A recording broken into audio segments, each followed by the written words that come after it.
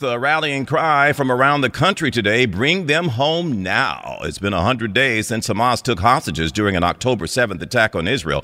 People here calling for an end to the captivity, including here in the city. A rally marking a milestone. 100 days.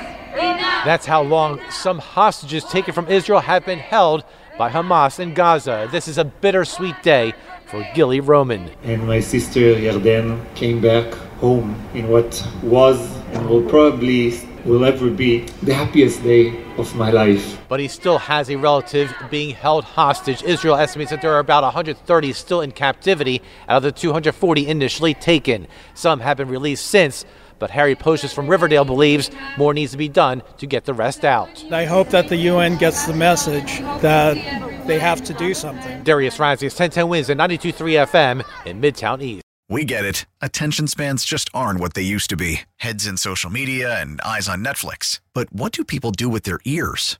Well, for one, they're listening to audio. Americans spend 4.4 hours with audio every day. Oh, and you want the proof? Well, you just sat through this ad that's now approaching 30 seconds. What could you say to a potential customer in 30 seconds? Let Odyssey put together a media plan tailor-made for your unique marketing needs. Advertise with Odyssey. Visit ads.odyssey.com.